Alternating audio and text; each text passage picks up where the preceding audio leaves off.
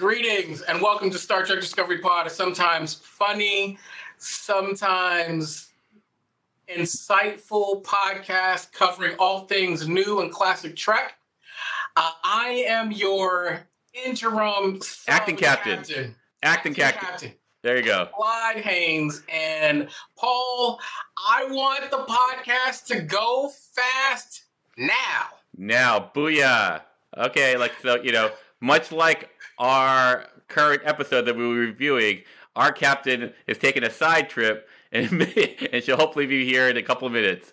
But the show must go on, so here we are. Right, Mariah will be with us in a little bit, but tonight we're going to be reviewing and discussing.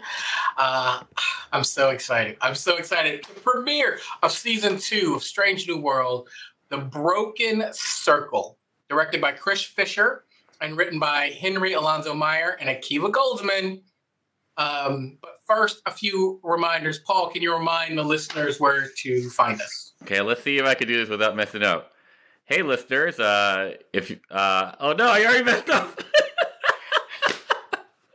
Hey, subscribe to our podcast on Apple, Spotify, YouTube. All links are at StarTrekPod.co. And if you love our content, please consider joining our Patreon for just $2 an episode, patreon.com/StarTrekPod. Right, and if you're watching us live tonight on YouTube, please participate in our live chat. If you have a comment or question you want us to address on the show, just type capital P, capital O, capital D, capital Pod in all caps in the chat before your comment, and we'll take it out. And in a minute, we'll ask you a question. You'll know what it is. Just type capital H, capital F, capital HF in the chat, and we'll know what your thoughts are about the show. All right. Now, we can pretend to have a warp core meltdown, or we can dig into some, you know what it is.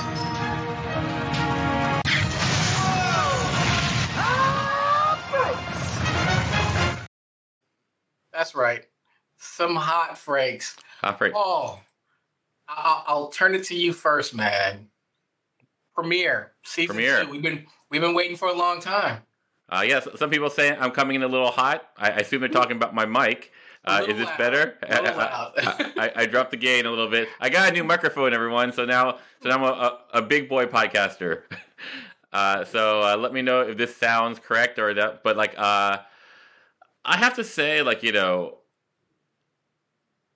it's a great show. And something I was noticing about it was it's a good looking show.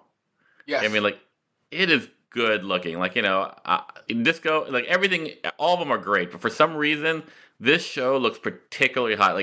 I think they've just perfected the art. Oh, she made it. Thank God. Woo. Nice. All right, I'm going to go back to the science station now. Mariah can sit in the big chair. That's right. Anyway, so I think it just looks so good.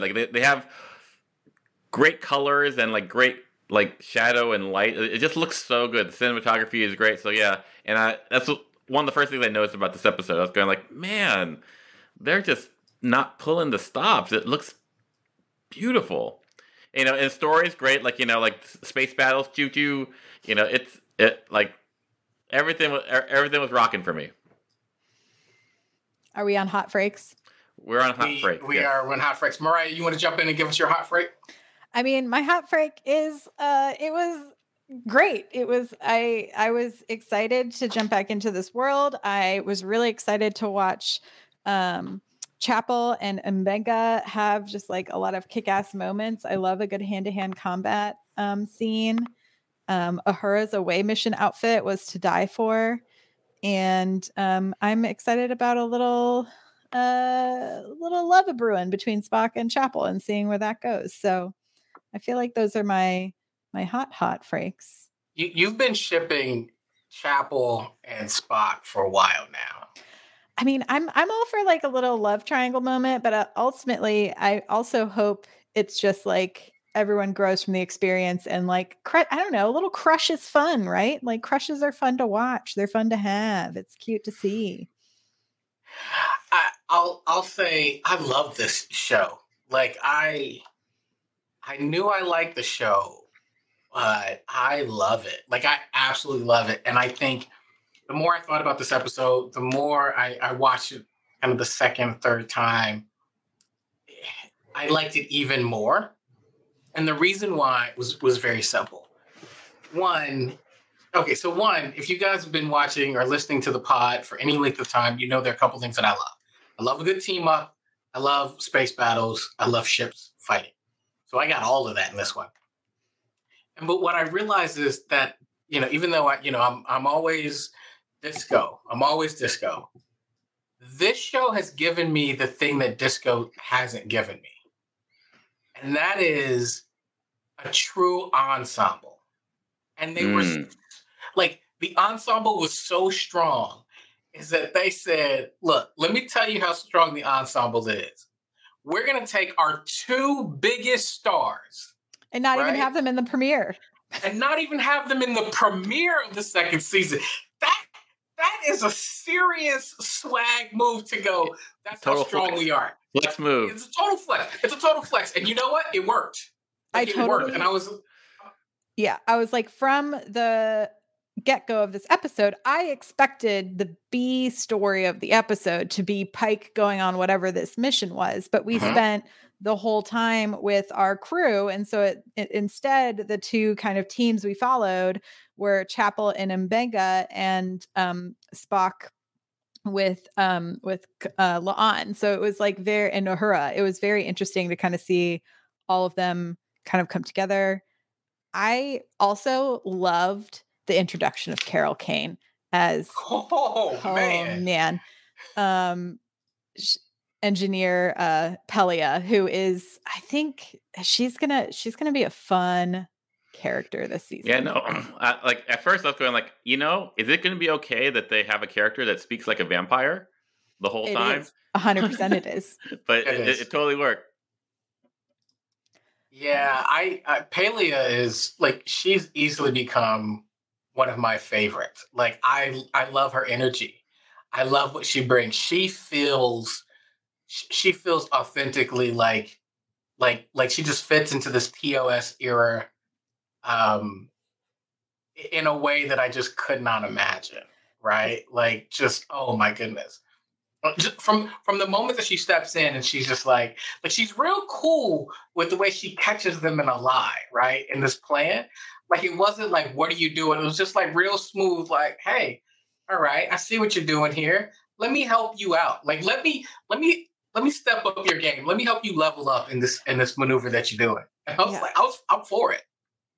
Yeah. I feel like she walked on that bridge and said, shenanigans? I like shenanigans, and is down for the shenanigans, which I'm excited to learn more about her. So she is a Lanthanite. Lanthanite, yeah. Lanthanite. Seemingly kind of similar to Guinan. It's a species that lives for like thousands of years. But I did a ton of digging, like a vampire. I mean, it makes sense if you've had to have different accents to like exist in a world for a long time. They all sort of blend together, very Matt Berry from What We Do in the Shadows. Yeah, totally. I did want to back up a little bit and get y'all's thoughts on what did you think about Spock going rogue? Like, at first, like, if I were to go in my Star Trek purist, I would go like, this is a little out of character, but they do it so well in the sense that they go like, hey, I'm having problems controlling my emotions, dude. I got some real problems right now. So like, even in the setup, they set up so that like this may not be the Spock that we know in the future, but like here, like, he's having some like troubles regulating his feelings. And so I think my only pushback on that is that we do know that Spock will make sacrifices for friends, right? Like, I feel like the Spock we know makes a lot of sacrifices for Kirk. Eventually, but like, yeah. My nudge back would be like, he always does it within like the rules, and or within a certain context. This seems to be very deliberate without knowing. He will, like, like in the menagerie, he breaks the rules completely for Pike. Right. So this could seed that, like, that Mhm. kind of thing. But like, it's just It was a big jump. It wasn't like I'm it's going to good. bend a rule Yeah. for a friend. But It's so here's the way I've looked at this, because I've been struggling with this for a little while now, and that is, listen, we all love Leonard Nimoy and his depiction of Spock, right? Like that's the gold standard. But I think from the minute that Ethan Peck and that Spock showed up on Discovery, he has not been trying to embody Leonard Nimoy. That Spock has seemed different from day one. He struggled with things in a way that, with emotion and flair, that we've never really seen from the Nimoy Spock. So to me, when I look at this and I go, okay, I'm expecting there to be a shift down the road, but right now, him going rogue seems very in character and on brand for Ethan Peck Spock. So it didn't bother me. It's just this cognitive moment where I go, nope, that's where they've been going since day one with this Spock. Something has to happen for him to become that Spock, because 10 years that down the Spock line. is different from this Spock. Yeah. It's 10 years down the line, right? Mm-hmm. 10 years. He ggets a puppy, and that puppy gets lost, and it changes him forever. I mean, And it he becomes happens. a Vulcan guitarist. I yeah, and I have a controversial statement to make. Uh-oh. It can't be any more it can't be more controversial than Chupi saying that it's all about the women. That's what does it to Spock. I mean, Is it? I feel that in my bones, Spock. I get that. But I think my thing is with and it could just be I'm tired of like bros on the internet, and this is like seated within that hatred. Is if the story is good in what I am watching, I kind of don't care about canon. I co-sign that. Wow. I will co-sign that. Because my thing is like, if we are to grow and change and use like the ideals of Star Trek, and I think that is at the core of all of new Star Trek, ultimately, if the story is good, if I'm enjoying the show, if it feels like the values of the world that have been created, like to me, it's like beyond canon. It's like, what are the values of the universe that have been created? I kind of don't. It's fun to play with. It's fun to talk about. I understand it from that perspective, but it's like, ultimately, that's not my number one thing that I'm going to nitpick. I'm going to say with one caveat, though. I co-sign that with one caveat. Not if you're reusing old characters, right? But so why not? We reboot stuff all the time. There's no. That's everything. That's not, and I'm not talking about a reboot. So let's take, like, you want to take a new version of Spock and do something different with it. I'm all for it. If you had done that with the last season of Picard, and so now you're taking Worf and Geordi and Data and Guinan and Beverly, and you're completely turning canon on their head, that might feel a little weird, especially with those. Not what I'm saying is those actors and those characters like that, right? Now, if you want to reboot Beverly and go in a different direction, okay, I'm with you, right? But if you're going to take the original actor and then just go crazy with it, I feel like you get something like what we ended up with Picard, and it didn't feel good. Like, it just didn't feel that great. Yeah. I don't know. That was my hottest of hot freaks to deliver today. Wow. Because I think I'm scorched. I think the phaser is set to kill. The phaser is set to kill. The other thing I actually, so going back to the episode beyond Mariah's wild things to declare on the internet, is and I've said this before, I like Star Trek when it is making commentary on the world that we exist in currently, right? Like, to me, that is what makes great sci-fi.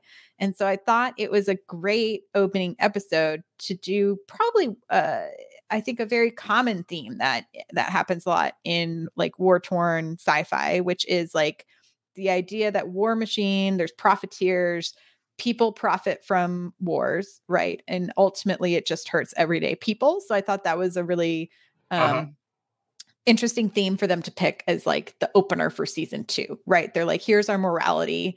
play for this episode, which is there's a group of people who want to be making money off of war. So they are really dedicated to reigniting the Federation v. Klingon war. So yeah, what did y'all think about that? Well, I see no similarities to like, Ukraine or anything. Nothing. No similarities to the Iraq War. No similarities. Not like I don't know what you're talking about, Raya. No, I mean it's like it's a tried and true, like even old Star Trek, like I don't know which rule of acquisition is. I'm a bad Ferengi, but like one of the rules is like war is good for business. Like it's a very common theme in Star Trek to admit that like that people are going to want war for things, for like selfish things. So yeah, and and you see it in life, like you see it in like Halliburton charging like $200 for a load of laundry, like during the Iraq War. How much money was that? That was a lot of money for Tide, and it probably wasn't even Tide. It was probably Kirkland. Definitely. Oh, can it Kirkland? It did. Yeah, like $200 a load. That's wild. Look, when I'm not podcasting, I'm in the education field.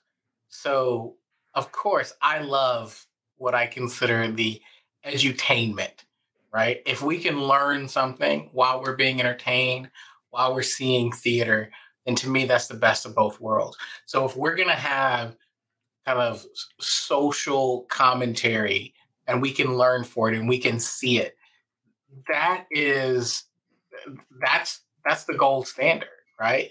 Like, part of what I love about our somewhat recent fascination and the mainstream popularity of comic books, right? Things like Marvel, is that Marvel has been talking about diversity and racism and persecution and oppression for decades. And now that's the hottest thing in the box office, right? So if we're talking about being able to bring light to what's really going on, and in this case, talking about war profiteering, well, yeah, let's show it and discuss it and hang that up as bad and show it so that now people are aware in maybe a way that is easily accessible to them. So I'm all for this. Yeah. Comic books have been telling us to punch Nazis in the face since the beginning. So, That's the beginning. I will say what's really great to see, though, on the lore side of things is lore, like, not data, like not lore, is that like Klingons and humans could get along, and work together to start a war because it made money. So money brings people together. Capitalism once again, it comes the ultimate down to, binder. That's right. Ferengis had it right. Yes. It's definitely, if we're talking about rules of acquisition, this is definitely like the peanut hamper addendum. Oh! Yeah, you're not getting me this week. You're not getting me this week. Clyde pulled it in. Pulled it in. Full spread. Clyde, full spread. Photon torpedoes, go. Quantum torpedoes. Michael L has a good question. Essentially, in Disco Season 1, they miss the entirety of the Klingon War because Lorca takes them to the Mirrorverse. Do y'all remember how long they were away, or how long was the Klingon War? I'd have to look it up. Know. Like, I remember that there's that time cut where Barnum's in jail, right? So like she starts the war, there's jail time, and then blah blah blah blah. I feel like they were in the Mirror universe for about 2 weeks. That I have this. I mean, but was it like Mirrorverse 2 weeks? I'm looking it up. It's saying like it was like a year and a half. Okay. Well, that's a lot of people to have died. 100 million people. That's what I'm saying. Like that's wild. No, that's 2 planets. I mean, I guess that's true. It feels like so much. Speaking, you go. Oh, I was going to say, speaking of the war, though, I do appreciate that we're getting some insights into Mbenga and like some of the other characters' time during the war, right? So not a lot of folks on that ship did not um, participate, but it does seem like a few of them did. And I, for the life of me, couldn't find an answer. But do y'all know what the Hulk up syrup was that they took to go kick ass against a bunch of Klingons that seemingly didn't have any weapons? Well, like it comes from like World War II, where we gave a serum to this one soldier, and he like helped. No, like it's total like Was it just a steroid injection? Like, exactly. I assume like there's nothing in canon that relates to like a steroid pop or a yeah. I was like, I kept Googling. I was like, super serum Star Trek, steroid serum star, and I could not find anything. So okay, that makes me happy because I was seriously like, hey, did I miss something? Like I watched it, like I said, I've watched it multiple times and I was questioning. I literally, just to overshare a little bit, I was thinking to myself, maybe I'm a bad podcaster. Maybe I'm not fit to podcast because I can't remember where this serum came from. I must have missed it somewhere. And so I was like, I'm terrible. Like I was questioning myself. So the fact that you guys are also going, did we miss this? I'm going, okay. It's not just me. It says it's a serum or DNA thing. Like she made the one in the first episode. I mean, I remember she was like reviving that guy. I'm gonna have to go back, but at first, I truly thought it was them becoming Klingons, like because it just did a close up of the eyes, and I was like, are they doing like American Werewolf in Paris, like they're gonna go under, like we've had folks go undercover as Romulans before, and I was just like, is this like a new? I was like fully expecting them to come for a pan out, and they were like in Klingon outfits, but nope, just super strength. Yeah, it was a super strength serum. So Babs, who plays Mbenga, apparently is really great at jujitsu. And so at the end of last season, they couldn't believe they hadn't given him any fight scenes. Yeah, no. And so Paul, I had to ask you, what did you think of Mbenga's fighting as someone who also does jujitsu?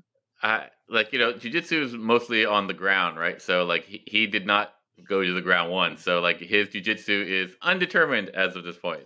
There was like I felt like there was like a leg hold like slam over at one point, but but like you can see that he has trained.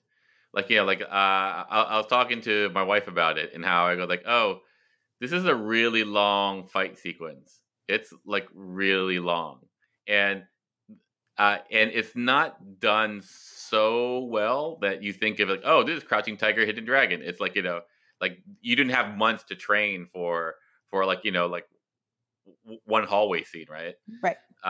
So like what I was describing, like it looks like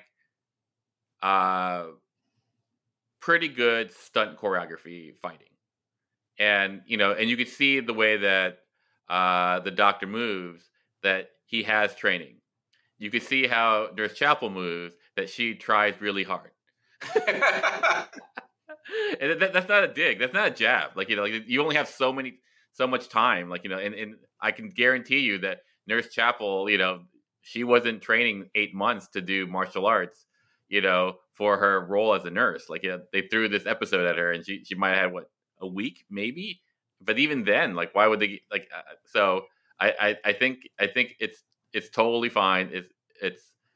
It services it without being. I mean, I do feel like if I had my druthers, because I am a little bit more canon based than you, Mariah, if we could have like a double fist, that would be fun. Yeah. Or a running flying kick, a Kirk flying kick. Maybe that's patented. Maybe it's trademark pending. I don't know, but that would have been nice.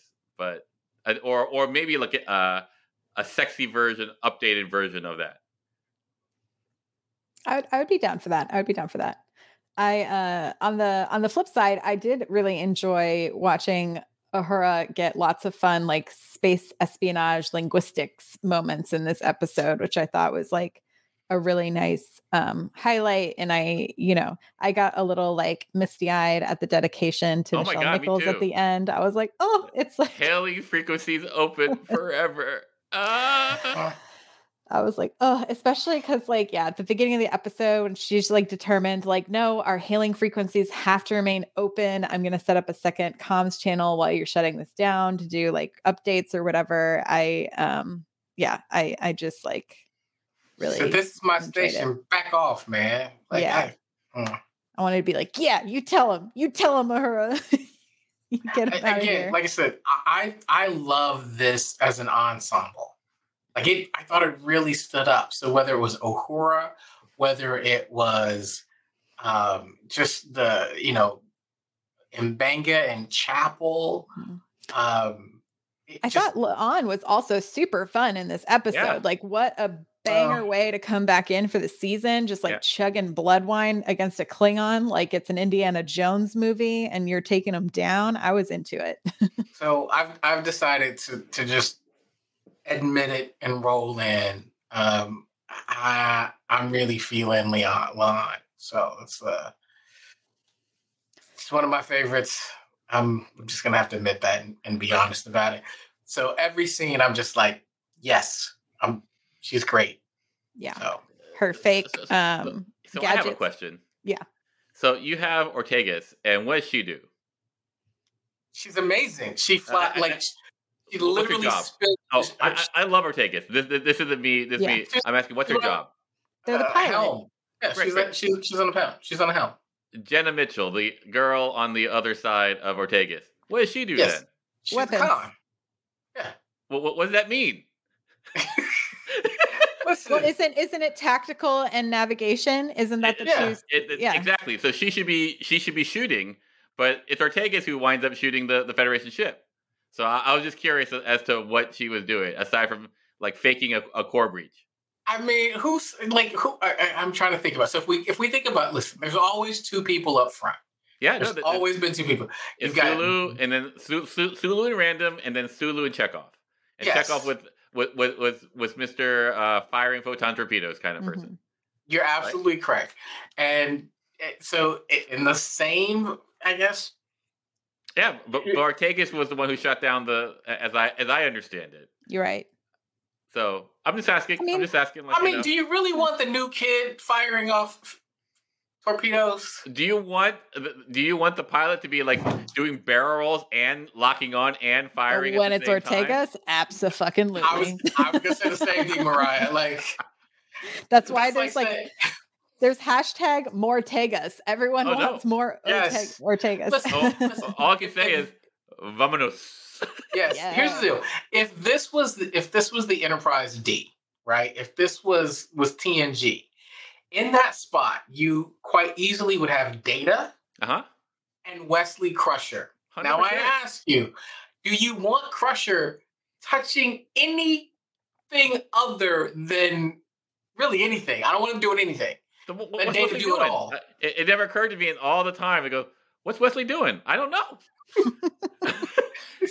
Is it like pilot, Sitting co-pilot there. kind of thing? He's sitting there and asking dumbass questions is what he's doing. Ugh. Captain, should we really be doing this?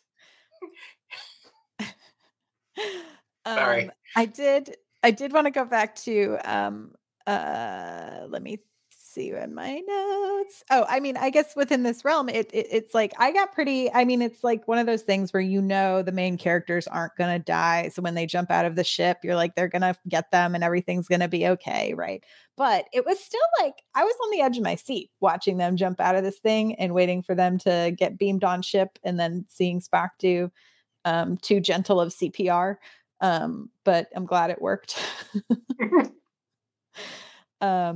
But how are y'all feeling watching that tension? And then I thought Ethan Peck did an incredible job of showing that hesitation, but knowledge that you had to do this thing, but potentially risk losing two of your shipmates and your friends. Like for me, it's within the episode, right? He's really uncomfortable with taking the reins. Beginning with Pike. Pike goes, like you're in charge, Spock. You're like, I don't know. And then and then at the very end of the mission, he wasn't sanctioned. He has to choose to perhaps kill 2 of his crew members, right? So and he has a failing emotional block. So now he he feels all the feels. So I think it's well set up structurally to afford that thing. You could have Spock do that without it being weird. So I think it's great. The weird thing for me was when the 2 of them were talking to each other, looking like they were going to kiss, and I was going I don't know if this energy has been set up in any way, but it's really intense right now. And I know that if I were to talk to any of my female friends in that kind of leery eyed and that, I people would say they would either execute or they would go dude, Paul, you're being weird. It would be called out. And to put that on, I'm about to die. It's just I was thinking about this. I go oh, if you want a sense of intimacy, I guess they could have been holding each other, hugging each other. It goes oh, we've got out worse, because they're gonna need to hold each other anyway, because they're gonna go out in space and they're gonna be beamed out together. They need to be. Oh, you're talking about M'Benga and Chapel. You thought there was a moment between them. Interesting. Yeah, oh wow. I did not read that romantically at all. It felt like I'm about to die and I'm embraced by a friend. But it wasn't the embrace. It was there's a point at the airlock where they're looking at each other and they're their faces are pretty close, and I stop it because it's the second time I was watching it with the wife, and I was going is it really awkward here? Are they about to kiss? Do you feel the energy? And she goes, yeah, it's not there. I'll have to do. I'll pay more attention to that area for a rewatch. I didn't get to do a second watch today, so but I will try to see what you feel. But. So let me chime in on a couple of these points. So one, to Paul, I mean, and I see a lot of people going, "Wow, I'm for it," and I see it in the chat, but I didn't catch that. To me, it felt like even mentor mentee. Yes. I do like M'Benga. That's a really good one. Stress-free. It's a good one. That's a good one. No, to me, it felt like mentor mentee. It felt like they had been through something. They had, she was able to say, he's been through the Klingon War. What they set up to me was these 2 have been together for a long time, and it didn't feel like that type of chemistry. It felt more like I got your back, and we've been through war together, right? Like war buddies. And that's what I got, this really close bond. And it's kind of like the whole, we've gotten out of tougher scrapes before. No, we haven't. All right, man, if we're going to die, we're going to go out guns ablaze. And that's what it felt like to me. The chemistry between Spock and Chapel was hey, man, y'all can't be looking at each other like this. There's people around. You need to keep that under wraps, right? Let T'Pring find out. Absolutely. I agree with that completely. It's just if T'Pring find out, she gonna kill everybody. Don't go down that road. It's cold-blooded, but I have people who I've mentored, say in film or whatever, who are women, and I once again, if I'm that close to them face to face, I'm getting harassment. I'm just saying. You're ending up in Mo Ryan's next book. That's right. Or maybe they'll bring in an administrator, oh, there was a doctor, you have a sexual harassment letter from Nurse Chapel. I mean, here's the maybe it's just me. Maybe it's just me. Or it's obviously not me. People see it too, but maybe it's T'Pring's in trouble. T'Pring is that she's. I feel like T'Pring is in trouble. T'Pring's not in trouble. I think T'Pring's going to get out of a situation she doesn't need to be in. Well, okay, fair. You know how this ends, though, right? Yes. The battle, yes. So T'Pring gets so pissed off that she makes Spock try to kill his best friend. Yeah, I mean, I see it. Justification. This is the building we need to get to that amount of angry. Like, exactly. I mean, Because Vulcans, they feel stronger emotions than humans. I was going to, I thought it was going back to the kind of ship that the war group had put together. Some folks were asking if there was call signs or anything. It seemed to just be a bunch of parts they slapped together. It wasn't necessarily like, that's why they said it was mostly a specific class of ship. yeah. Mm-hmm. Yeah. So I don't think it had any particular call signs or anything. It was just a bunch of random pieces put together to make a Federation-esque looking ship. And it wasn't supposed to live. It wasn't supposed to live very long. Like, no, it just needed to get off planet and then destroyed. Right. Like it had a 15-minute shelf life. Like that was about it. Yeah. But I did like seeing, I thought Spock really held his own talking to the Klingon captain. Mm-hmm. I thought their little tete-a-tete was entertaining. And then I loved seeing Spock have to get drunk on blood wine. So I'm with you 100%. So Mariah, you asked, what do we think about Spock having to have this moment where people were going to die? And I loved it. And the reason why I loved it is because when you think about the Spock character, so if you line up all of the characters, right, in Star Trek history, and you say, we're going to form a basketball team, but I need the starting five, right?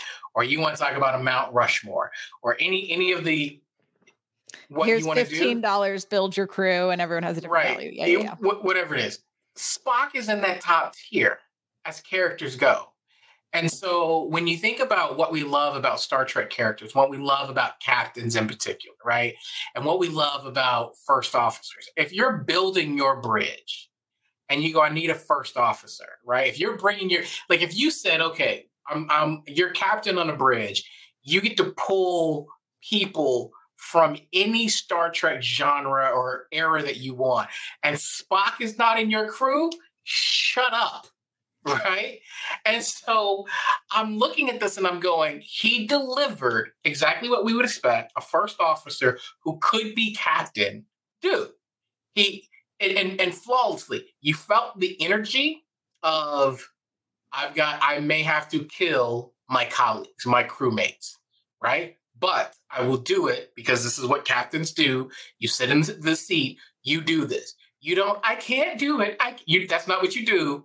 You make the hard decisions. That's what you do. And Spock did it incredibly, even when one of those people was the person he wants to be his baby mama. Like, I'm just saying, he did it anyway. So I don't know if he goes that far, but he definitely wants to make out with that face. It's a good face. It is a good face. If you had to pick, though, in that like creation of your bridge, if you had to select between Spock and Riker, who are you picking? You can only pick Spock. I'm going with Spock.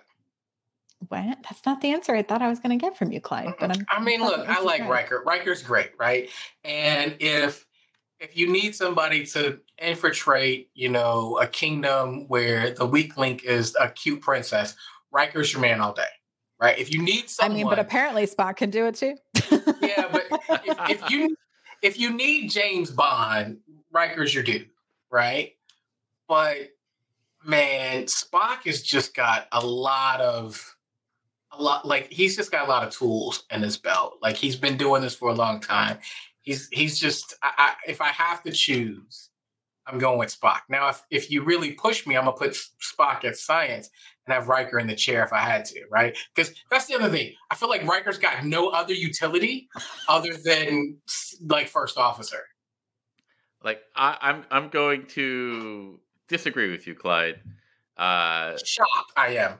Shocked. and I love Spock. I think Spock, I think one of the reasons why my wife loves me is because I remind her of Spock. But like, I think I love Spock because he's a great science officer. As far as leadership, I think he is okay. But Riker, and this is not something that I'm this off the top of my dome right now. I'm not, but Riker, he is backup leadership, right? Here's Picard. Picard has a certain leadership style. It's not going to work all the time. Riker has a different style. You cover your leadership bases, and then you have your science officer. Like Una doesn't have another role. It's a weird thing that in some ways that TOS Spock has to do double duty because he isn't human because he has to be science officer and first officer. But right now Una is the first officer, right? Mhm. There's Pike. Historically that's what the roles are. But not historically, but the Mhm. roles are here we need this chain of command of leadership. And at some point leadership is the only job that you'll have to do because science or you have Geordi in command only when things break down. But everyone else has done their job. The first two head positions are I gotta make sure that the ship comes home, and Mhm. everything else has in case it's like president, vice president, right? Right. There is a president and vice president plus secretary of state. Those two don't share the same job. Mhm. So, okay, so there's always this part of me that's like, how much of your nerddom do you really want to reveal? All of it, Clyde. It better be all It's of like, it. okay, so I've done the role playing kind of RPG fan fiction type deals where you play characters, and I've actually held the position of executive officer, first officer, and there's more to it than just backup, right? Like, really, what it's supposed to be, if you're thinking about what it is you're taking care of the crew.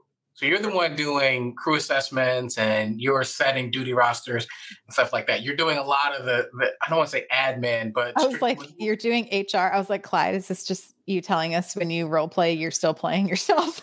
I mean, yes, it is, right? That's who I am. Damn it. Don't HR shame me, Mariah. Yeah, I'm not. I just think it's funny. To your point, though, to your point, if you're looking for someone to be that HR person, that chief of staff person, that's not Spock's role, right? So that's probably not a great role for him. So you're walking back what you just said? I mean, listen, no, listen. Kind of, but not really. I'm still going with Spock. Spock is still with Spock. Your number He's one. my number one. But I can understand your point of going, I need this leadership role, sure. And maybe he's not a great fit for it. That doesn't mean I'm not putting him in it because I just need that dude on my bridge. Yeah, no, it all comes down to chemistry, right? It comes down to Kira is Sisko's first officer. I don't think Kira does well in any other bridge. Well, yeah, I think it's like that balance. It's like the captain and the number one have to almost be sort of very different leadership styles in order to complement to cover all your bases. That's right. Right. Well, exactly. It's interesting though, because also in Discovery, right, your first officer has another job. They're typically your science officer, right? Burnham was a science officer.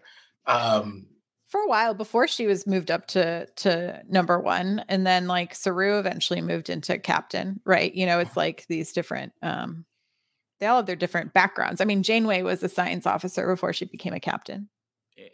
Isn't Burnham a xenoanthropologist? Yeah. Xenoanthropologist, yeah. Yeah, she was a science officer prior to becoming captain. Okay. Speaking of scientific studies, can I just say I've missed talking Trek with you guys, real Trek. This is listen, Picard was great. I really did enjoy season 3, but this, I'm really excited about Strange New Worlds. I'm up for our conversations for the next. Yeah, it was I feel like weeks than I want.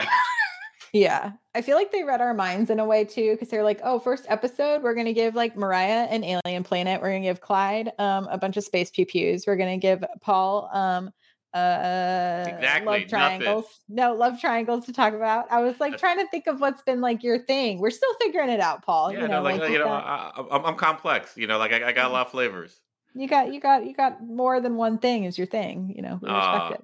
Yeah. But a very scientific question I have for y'all is how much blood wine can you consume? Do you think you could consume? I'm gonna be honest, not that much. Canon, I'm lightweight. like canon is that blood wine is twice as potent as whiskey. Oh, so then I can have a half a glass. There you go. You know, I might be down for. I could probably have a shot, and then I'm done for the night. Yeah. I did like seeing hungover Spock essentially trying to get out of trouble with Commander or with Admiral April. like, So- is it me or was April being a bit of a jerk? Like, you know, in this episode. I mean, but he kind of had to be. They were being very secretive because that Gorn ship is approaching. Yeah, but here goes like, hey, here is this we're your A team. Like let's But face they it, did steal the Enterprise. well no, but but eventually, like, you know, his hand was forced. But in the beginning, like Spock goes, hey, you know, they're the threat to the Federation, and April goes like, let her figure it out.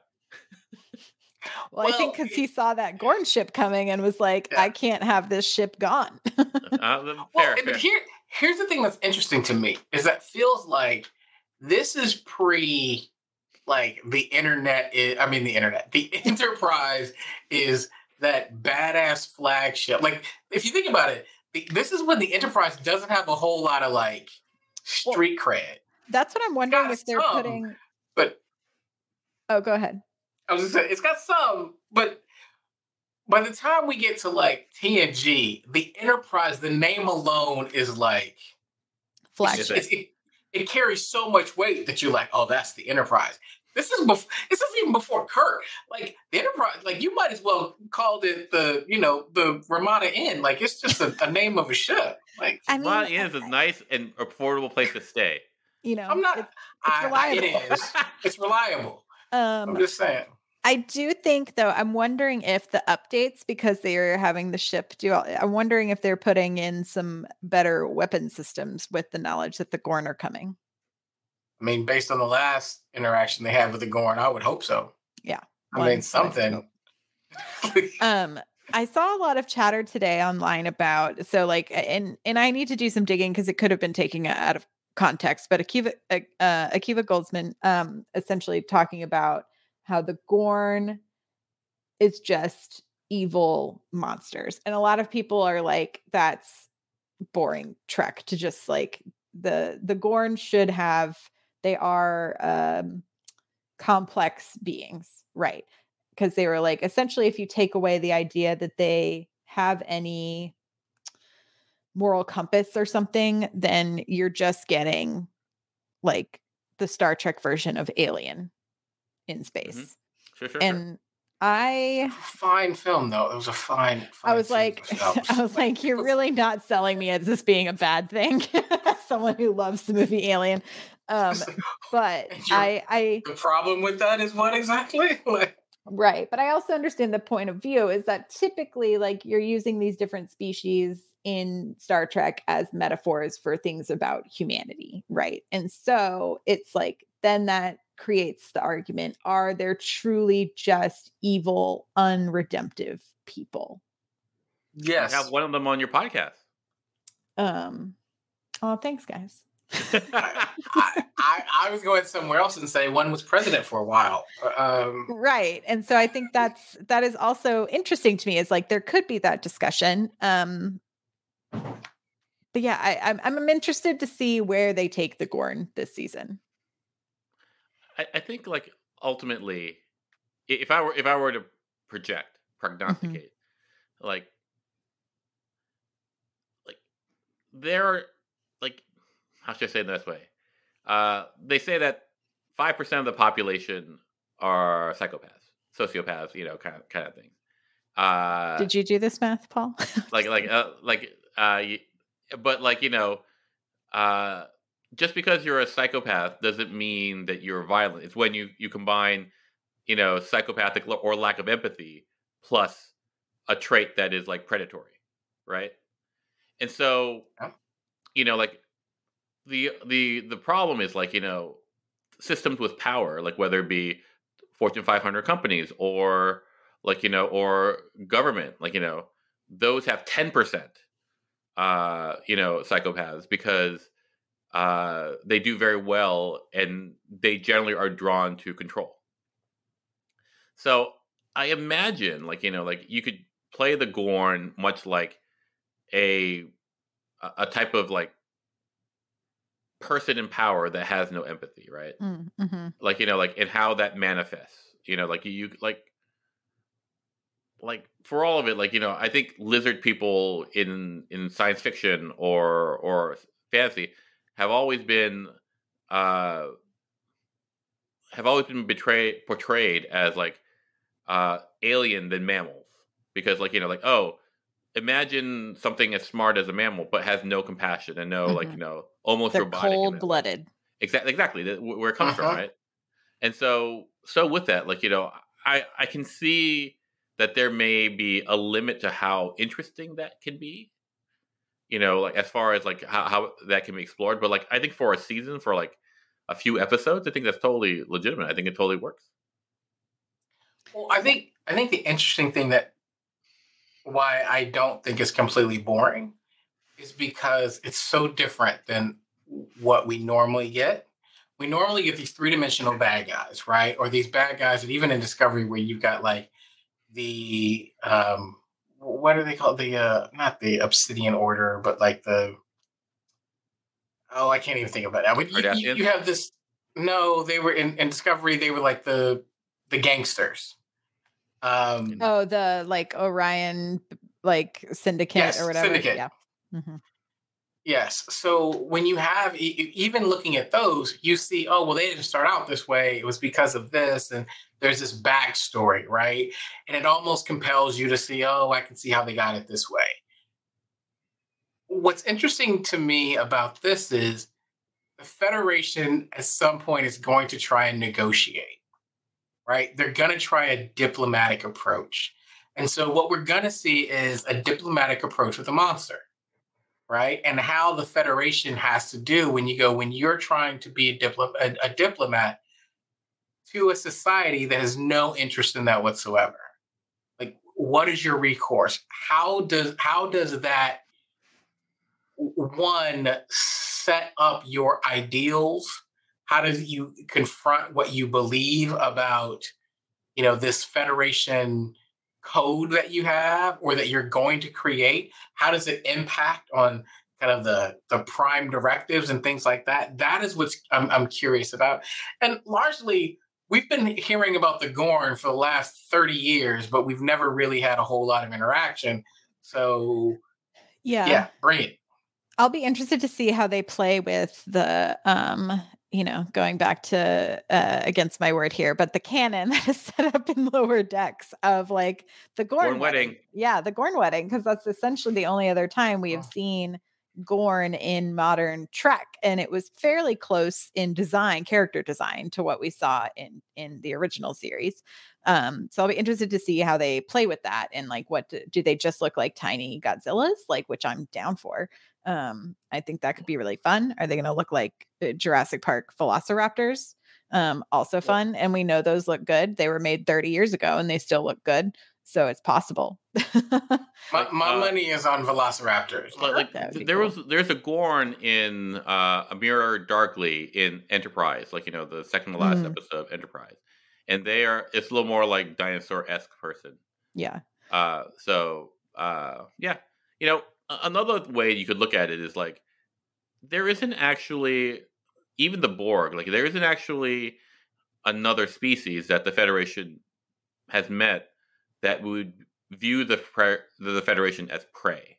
It's a completely predatory system, right? To the point where they use you as hosts, kind of thing. Right. So there's nothing. They don't. Even the Borg would go oh, we want to add your biological and technological distinctiveness to blah blah blah blah. There's some value in you, but the Gorn would see them only as food, prey. And I think not the way the Herodians would, but where the Herodians have respect for their prey. It's a more mammalian hunting philosophy. This is just a crocodile eating a deer. They're like the polar bears of space. Sure. If that's helpful. I was like, polar bears are the only bears that will actively hunt people for sport.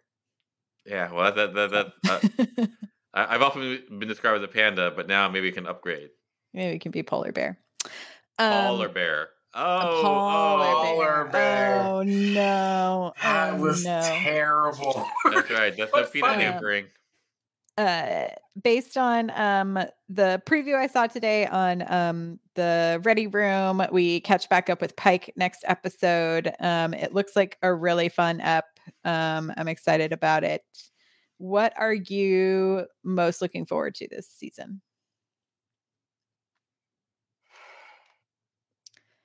I think for me, it's going to be the horror-y Gorn episodes because those were some of my favorite last season.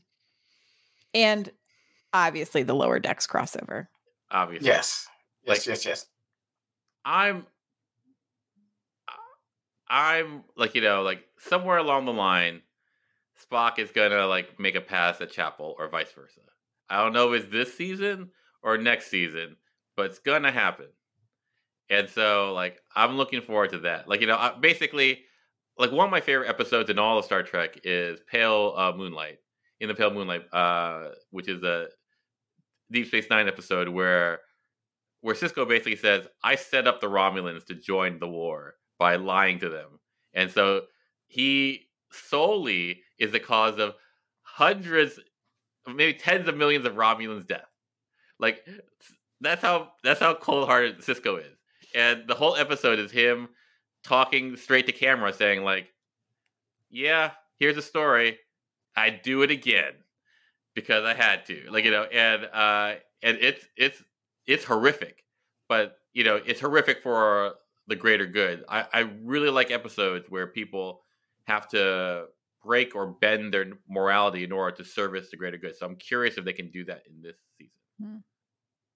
I think for me, there's a few things that I'm looking forward to, right? So one, I'm curious who will be our first kiss of the season. Just who will it be? So kind of largely, I'm wondering where that's going to happen. Also, it's season 2, and what I find fascinating about most season 2s of a show like this is we're going to get a lot more background and detail, like character-driven stories. And so I'm almost expecting or hoping that each character, especially this bridge crew, is going to get like an episode where they're the driving force. This first episode, we saw quite a bit of, or not quite a bit of, but we've got a little bit of Chapel and some M'Benga backstory. Like I feel like we know more about them today than we did yesterday. So as we go around, so yes, I want to know some more about Mortegas. I want to know more about, Uhura. But I also think we're going to get a lot more about Una. I want more La'an, right? And I think La'an is really interesting because we haven't even scratched the surface of her genealogy yet. Right. And that is like the biggest thing that we don't ever talk about is, come on, she's directly related to the Wrath of Khan. Like, you've got to pull that thread a little bit. Una's not even on the ship, so we got to figure out how she gets back on the ship. So to me, the character-driven nature of this ensemble, that is what is going to set this up for me to want to be here for 5-6 seasons. Like, honestly. And what they proved tonight, which really made me excited, was that if you lose Pike because Anson Mount wants to do it, it's still a great show. It is still a great show. So I'm really here for the long haul. That's what I'm looking for. I want to know more about the individual characters on the bridge. And not to mention, you got to show me Pelia. Like, I think she's going to be a tremendous amount of fun. Yeah. I'm excited for Pelia. What if they kill her off too? It'll be like they're gonna do engineer every season. I mean, but it is like Oscar nominated Carol Kane. Yeah, I understand. Like with a vampire accent. I mean, I'm digging it. I'm digging it. Yeah, we shall see. I hope she sticks around in some capacity, but who knows? She's thousands of years old. She could get bored very quickly because she did mention this episode that boredom is her greatest fear, and not immortality. So I thought that was interesting. So, Mariah, quick question for you. Mhm. Do you have a favorite Carol Kane project? Oh man, I'm like, do I go down the IMDb rabbit hole? I mean, you could. I mean, I have like there are a couple that are gonna I make you mean, feel old, but like Taxi is iconic. The Princess Bride, it might be the Princess Bride is like, And she's in there for like 5 minutes. I know, but she's iconic, And- and and- it's so good. yes, but if you recite any one of her lines, everyone in this world will know what you're talking about. Exactly. I mean, that one's pretty. I'm gonna go with Scrooge because everybody hates that movie and I love it. That Oh, one's I pretty would great. love if Carol Kane had the line somewhere in the series goes like, "Have fun storming the castle." I mean, that truly would be amazing. That'd be amazing. would cackle. Yeah, I'm excited. I think it's going to be a great season. This cast is great. More to come.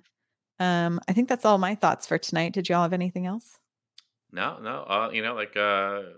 I think we're in for a treat. A good Star Trek Last season. question. Yeah. Yep. Last question. All right. So typically we know that Star Trek is known for having admirals who are sus, admirals who are annoying, right? Who they play like the big bad Sarge, the drill sergeant that you deal with, but you're like, oh man, this guy drives me nuts, right? And I know Vance is dreamy, but early on, Vance was very sus, and no one liked him. What's your read on April? Like, where are you at with April? What a weird name, but go ahead. I have no issues with Admiral April right now.